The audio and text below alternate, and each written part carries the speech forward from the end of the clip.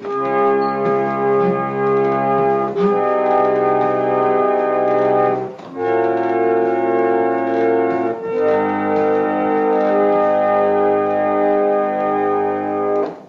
and welcome to Ipse Dixit, a podcast on legal scholarship. I'm your host, Brian L. Fry, Spears Gilbert Professor of Law at the University of Kentucky College of Law. My guest is Laura Shin, host of the Unchained podcast. We will discuss her new book, The Cryptopians: Idealism, Greed, Lies, and the Making of the First Big Cryptocurrency Craze, which is published by Public Affairs. So welcome to the show, Laura. Thanks so much for having me. Yeah, I'm really glad you came on. I love this book. I really enjoyed reading it. It's a crazy story that you tell so compellingly. And I love it. I'm so glad you made time to come on the show and talk about it with me. Thank you. I'm just so pleased that you read it and loved it.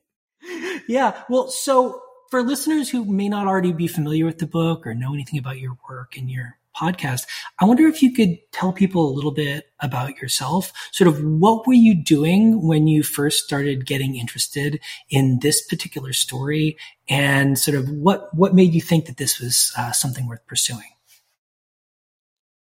Well, it was in 2015 that I first came, or not first, but that I really started covering this in earnest. And at that point, I'd been a journalist for I'm not sure, maybe like roughly 18 years or so. And I had been covering personal finance at that point for maybe, I forget, like 4 years or no, I guess was, well, anyway, all I can say is it was some number of years, and I, kind of felt like I sort of knew the material, and it's not really a subject that changes a lot. So, it was getting to the point where I was feeling like, okay, well, I could write another article on the same topic using different words, but that's completely not interesting to me. And I kind of, really wanted to do something new. And so my Forbes editors, I said, hey, we have this idea to do a Forbes FinTech 50 list. Do you want to head it up? And another reporter and I headed up the list, and we just divided it into categories. And I took the category of digital currencies and just became completely obsessed basically from that point. And I remember, because I'd had this other idea for a book for actually a long time, and I still want to do it at some point, but I had planned this kind of like work vacation where it was sort of like a writer's retreat, and it was just me on this island, and I was going to work on this other book. And instead I spent the whole week trying to learn more about Bitcoin. So then, finally, and I started begging my editors at Forbes, like, I just want to cover this and nothing else. But yeah, they finally acquiesced to that in 2017, because that was the year that the initial coin offering craze happened. And it was very clear that crypto was really picking up steam in a big way. And there was a lot more interest than there had been. And a year before then, actually, I'd started the podcast. And that was because Forbes was starting this series of podcasts, and I found out about them, and I think they'd like already launched. But again, I begged my editor. I was like, please, please, please let me start a podcast about blockchain technology. And hilariously, I became the 13th Forbes podcast, because they had initially launched with 12. And I think mine is the only one that's still going. So yeah, eventually in 2018, I left Forbes and was basically what happened was I owned the podcast because I'd actually started it as a freelancer. And so in 2017, even though I was full time there, the downloads were just getting to a point where somebody who was doing some work for me pointed out that like the amount I could bring in from advertising revenue was a certain amount that I realized like, oh, that's more than I make at my full-time job. And I'd had this idea to do a book about crypto. And so I thought, okay, well, if I can make even more money than I was making at my full-time job doing, work that will take me like 2 days a week or whatever the number is, like I might as well just do that and then use the remaining time to work on my book. So that's what I've been doing the last 4 years. And yeah, now the book is coming out next month, and I'm honestly so excited for people like you to read it. And that, again, like I said, I'm just so pleased that you enjoyed it.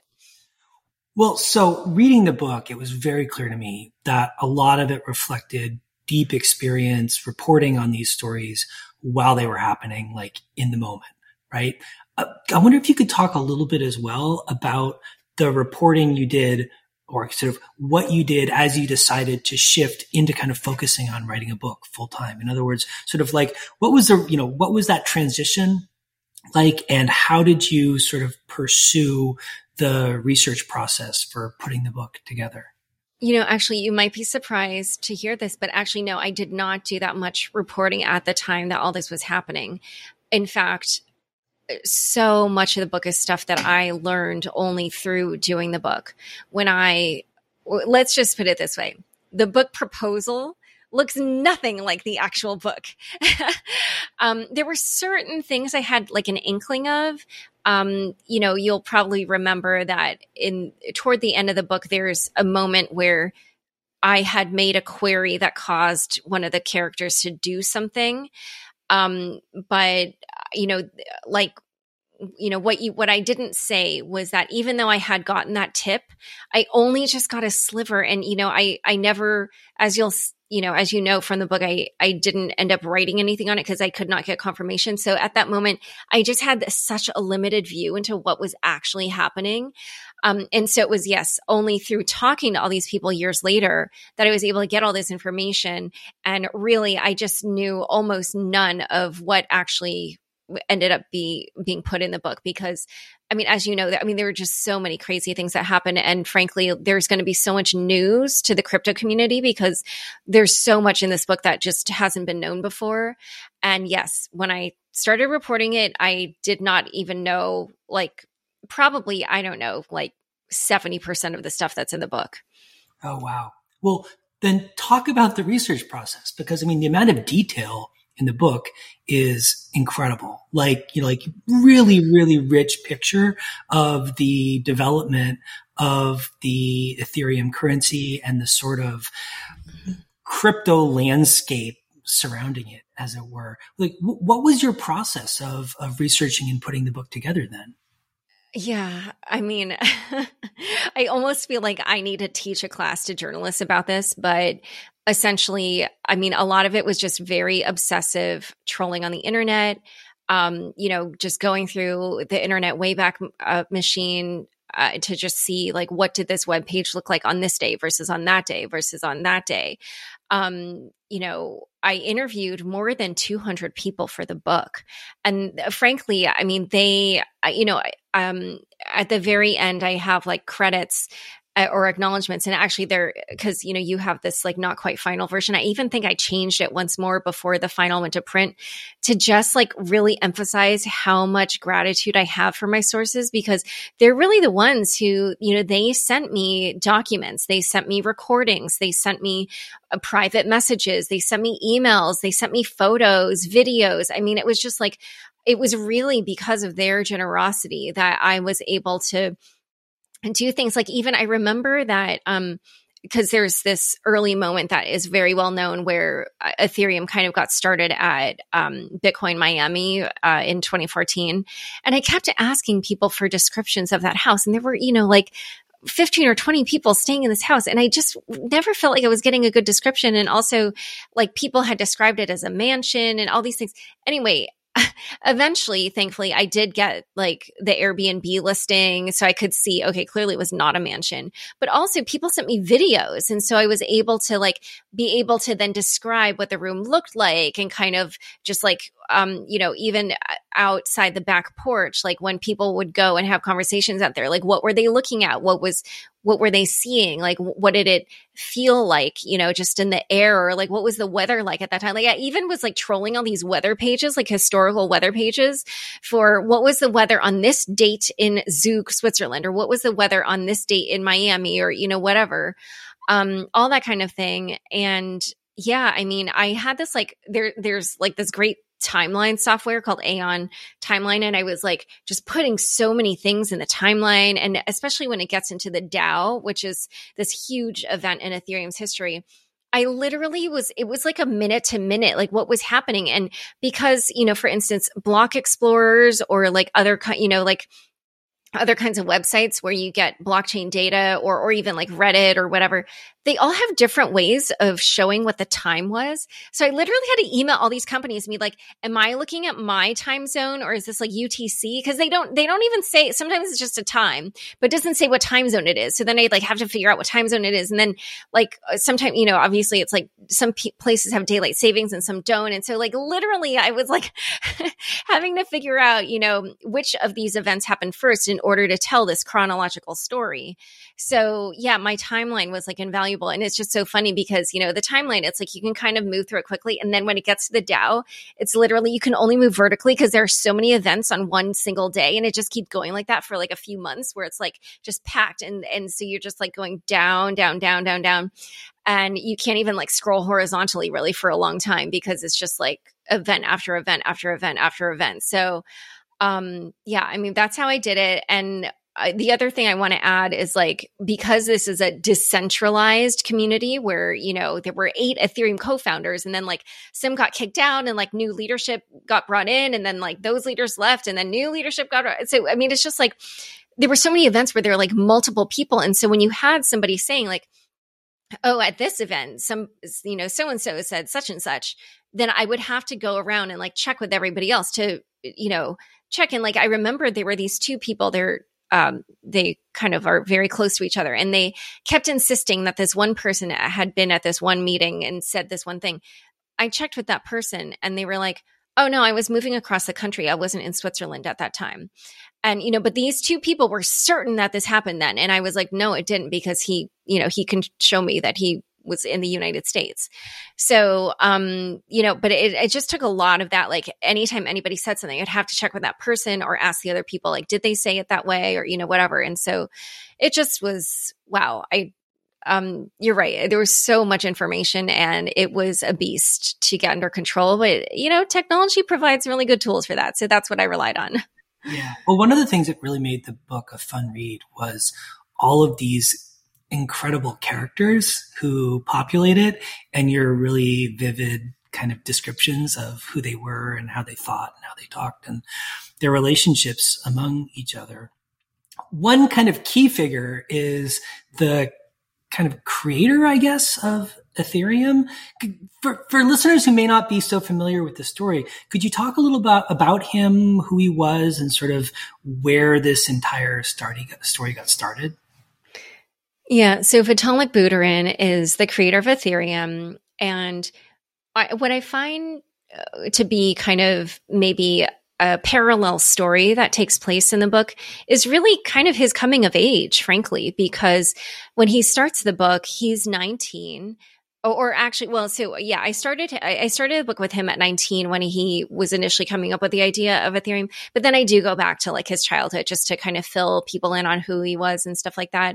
But he was just kind of getting into Bitcoin, and he kind of, he had some computer science background, had done a little bit in college here and there.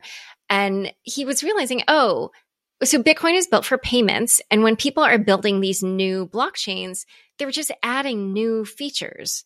And he kept thinking, well, okay, so if you do that, then the second somebody else creates a new blockchain with additional features, then, people are just going to want to use that one, not yours.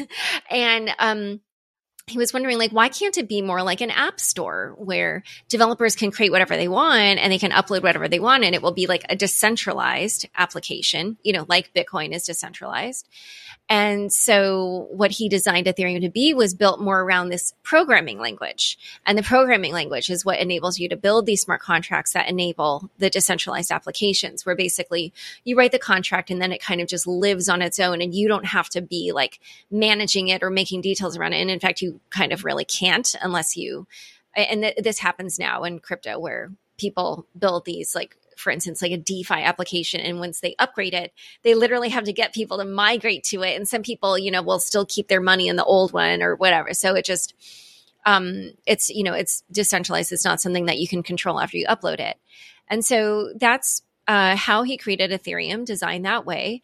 And yeah, over the course of the book, what's interesting is, he had this idea for this technology, but really, his growth as a character came from the very human problems that he faced because, by that point, Bitcoin was enough of a success that a lot of people understood that if they were to kind of get in early on Ethereum, they could become the Ethereum equivalent of what was then a well-known phenomenon, which is called the Bitcoin millionaire. And so there were a lot of people who, they definitely had their eyes on kind of the pot of gold at the end of the rainbow, I guess you could say, especially since Ethereum is very associated with rainbows. And they definitely, had, I wouldn't say like necessarily bad intentions, but just self-motivated, serving intentions. And, Vitalik is himself a very kind of pure person, and he doesn't, he's very idealistic, and he, he's just not kind of that kind of greedy person. And so because of his particular personality, it really took him, I think, a while to understand that people could be like that.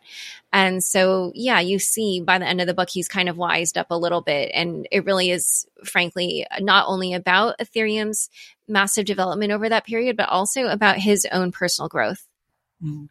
Well, so what was that process of development like? Like from the initial concept through the building stage to actually like having a product that people could actually use? Like, how long did that take, and how did it happen in practice? Because I got to say, as somebody coming from a more kind of conventional legal background, advising more conventional companies, some of the scenarios you describe in this book are a little bit distressing. And I wonder how you, as someone who also has a background reporting on kind of finance and whatnot, sort of reacted to kind of telling this story about this kind of developing companies, assortment of companies. I don't know exactly how to describe it. So overall, between Vitalik's inception and launch, it was about roughly, I think, a year and 8 months or something, all told. And the development was in multiple phases. So at first he published a white paper, and then people kind of got interested, and they were like, oh, we'll want to join in. And so the first time that he spoke about it publicly was at this North American Bitcoin conference in Miami. And that was where, people gathered in this Miami house, and they all said, hey, we'll join, we'll be co-founders, whatever. And so then the next thing really was to do a crowd sale to raise the funds that they would need to do that development work. And so that initial Ethereum founding crew was focused on that, and they basically did that from the end of January until the crowd sale launched in, I think it was July 22nd of 2014. And so those people were kind of like really more administrative in terms of like getting all the regulatory things underway. And in fact, I mean, when they did the crowd sale, the legal stuff really wasn't settled, but they just kind of like were able to get this law firm to sign off on it and be like, we think it's legal, and, stuff like that. And so, that's what they did. And they, it just had to do other things like in Switzerland in order to say like, we're this entity in Switzerland that's doing this. But then once they had the money, they entered through this development period where they were hiring all these different developers. And this is now when it's like all of a sudden this new crew of people that we see enter the book. And, at that point, so one of the core tensions that had existed from the start was like between the business guys and the developers. And so what's fascinating is after the sale, it really was like the business guys were gone, and it was really about the developers, and they were in control. And you see this theme kind of about the business guys versus developers come up over and over again in the book. But essentially at that point, the developers like did what they could to try to launch this, but they faced a lot of financial uncertainty, I guess we could put it. I don't want to give too many spoilers, but let's just say that things were looking pretty dicey for them, and they kind of barely managed to launch by the skin of their teeth. But that launch, yes, happened on July 30th, 2015.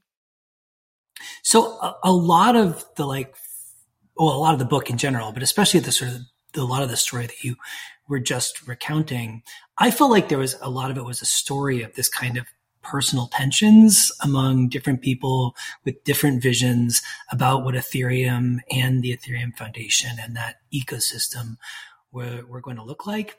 And also on some level, a kind of a story of efforts to establish some sort of quasi-corporate governance in ways that, again, for someone from a more traditional background, were kind of distressing to see the problems that arose and why they arose, and how those created potential issues for the future of the organization. I guess I wonder if you could talk a little bit about that, and also I kind of wonder, to what extent do you think that those were sort of part and parcel of the fundamental nature of the project and unavoidable, or were some of those things that maybe could have potentially been avoided or mitigated to some degree?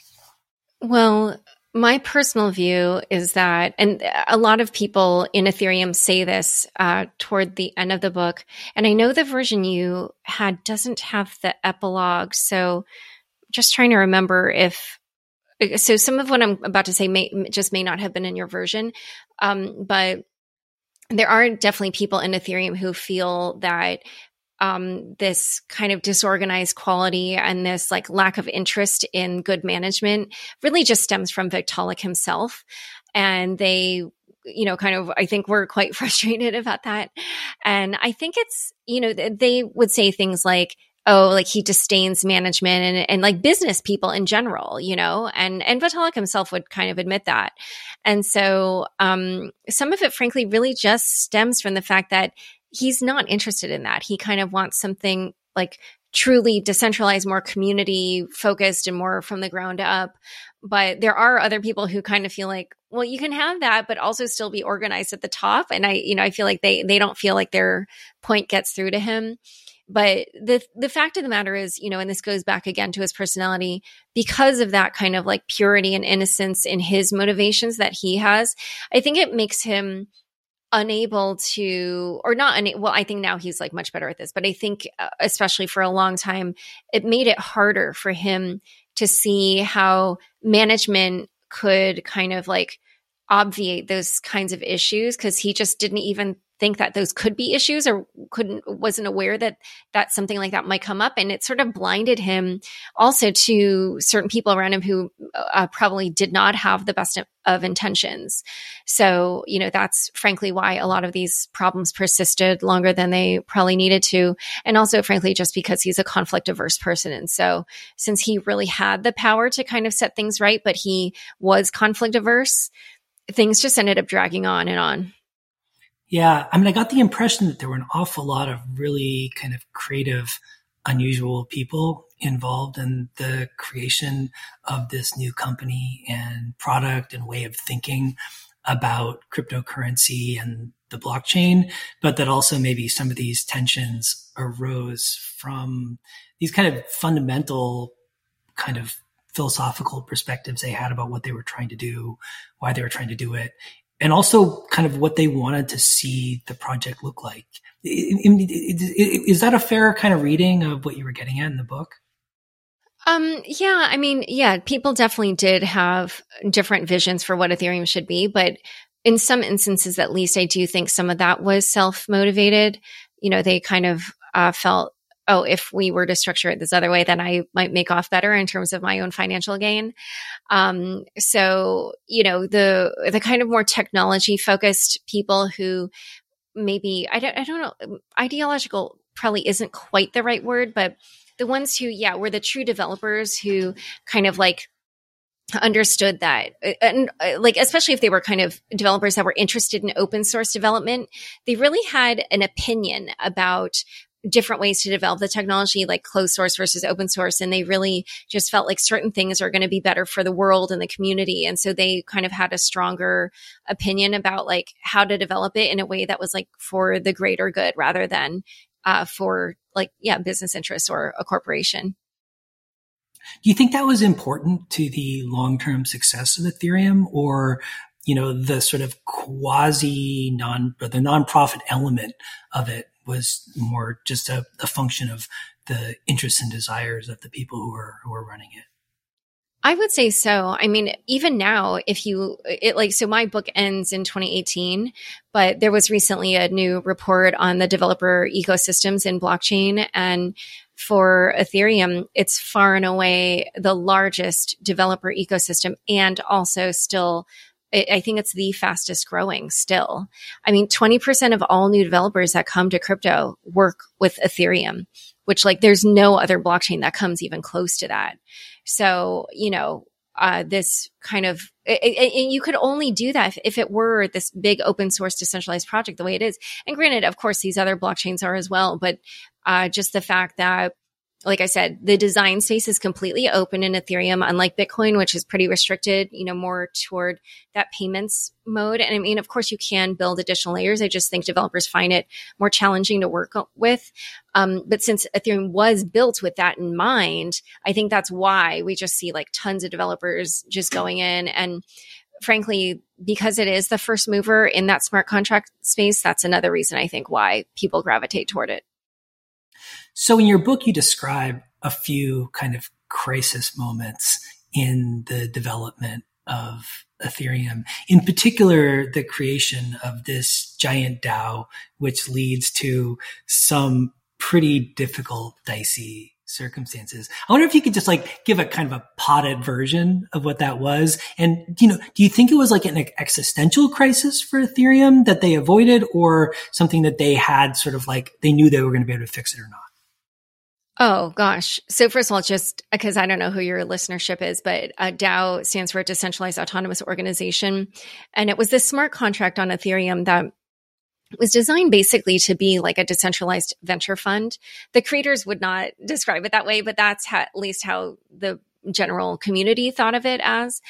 And basically what that meant was the smart contract fundraised, and then people would be able to submit proposals. And then if the community liked them, they would vote to give them funding. And if they didn't like them, they would vote against giving them funding. And then the contractors could, give some part of the profits or whatever to the DAO. And then the DAO token holders would receive those profits. So this ended up being the largest crowdfunding in history, which is pretty amazing because they were collecting money in Ether. And in 2016, it was not, all the kind of nifty tools we have to send money, crypto tokens around nowadays. It definitely did not exist back then. So it's quite a feat that they managed with this. And it actually ended up having 14.6% of all Ether in this one smart contract, more than the Ethereum Foundation had. And then within a few weeks after the final fundraising, 31% of it got hacked. And of course, I mean, this was the only existential crisis actually in Ethereum's history. And at that time, right now, of course, on Ethereum, we have DAOs, we have NFTs, we have DeFi, we have, previously there were all these initial coin offerings. Now the Ethereum ecosystem is huge. But at the time, Ethereum hadn't even been a year old, or wasn't even a year old at that time. And this was basically the main event on Ethereum. And so for this to have been hacked, it just set in motion all this pandemonium. A lot of people, were losing a lot of money. And yeah, it ended up resulting in Ethereum deciding to hard fork, which is how we now have Ethereum Classic, which I like to call its evil twin, which is basically the original blockchain where the DAO lives on. And, they didn't try to change anything that happened. But on Ethereum, which is the fork, they basically did what's called an irregular state change, was sort of just moved all the money that was in the DAO or that remained in the DAO to what they called the withdrawal contract, where people could send in their DAO tokens and then receive their Ether back. And so it's sort of just we're just going to pretend we never did this, and you'll just all get your money back. That's amazing. That's amazing. Well, so I got to ask, right? I mean, today, one of the main things that people think about in connection with Ethereum is NFTs, or non-fungible tokens. Was that something that anyone had in mind when the kind of Ethereum concept was created? And, to the extent that you kind of looked into that while you were reporting on your book, sort of like, were people surprised by that development? Did they see it coming? Sort of like, how is that sort of, how does where we are now connect to the story that you're telling in the book here? At the very end of my book, CryptoKitties gets introduced. And I think I actually only devoted a paragraph or something to it, maybe not even. And hilariously, so CryptoKitties, by the way, were the first. Well, they weren't the first NFTs on Ethereum, but they were the first that became popular. And I'm wondering, I think they might have been the first that used the ERC 721 token standard, which is the original token standard for NFTs. Like before then, all the NFTs that had been created before were like kind of made from scratch, like not in this standard format. And hilariously, so I had a bunch of friends of mine read the book or a draft of it to give me their input. And I chose all people who don't really know anything about crypto. In fact, I think none of them knew a single thing about it. And one of my friends, when I asked her later kind of for her, response, she was just like, oh my God, this CryptoKitties thing. Like she was just like, that is so crazy. And like I said, it wasn't even like, it was either one paragraph or like less. And to her, that was like what stuck in her head as just being the, most bizarre thing. And yes, now it's like a huge phenomenon. So, so I mean, it was definitely something that was kind of like in the zeitgeist at the time, but it was nowhere near as big as now. Yeah. And that was amazing for me because like reading the book in the context of today, I felt like it gave me such a much richer understanding of sort of the history of the Ethereum blockchain and sort of like where it came from and how that informs sort of the way we understand how it's being used today and sort of the, what's different about it. Yeah. Yeah, for sure. But I think the other thing that's fascinating to me is just, at that time, the main thing everybody was doing was these ICOs, these initial coin offerings to raise money. And now the space, nobody really does that anymore. It's like a totally different thing. And now it's, NFTs are really big and DeFi is really big and DAOs are really big. And okay, aside from the DAO, like none of those things were really things back then. And so it just goes to show how creative you can get when it comes to this kind of like open-ended platform. Well, so Laura, for listeners who want to pick up your book and read it, which I strongly encourage them to do, when is it going to be available and where can people find it? It comes out February 22nd. And you can actually pre-order your copies now, and they're available pretty much on any bookstore, or you can also go to bit.ly/Cryptopians, which is bit.ly/CRYPTOPIANS. And there you can find the links to all the different retailers that sell the hardcover, the ebook, and the audiobook. And by the way, I narrate the audiobook. Amazing. I'm going to have to listen to it. Laura, thank you so much for coming on the show to talk about your book. I totally loved it, and it was great to hear about it directly from you. Thank you so much. Thanks so much for having me. I really have enjoyed this conversation.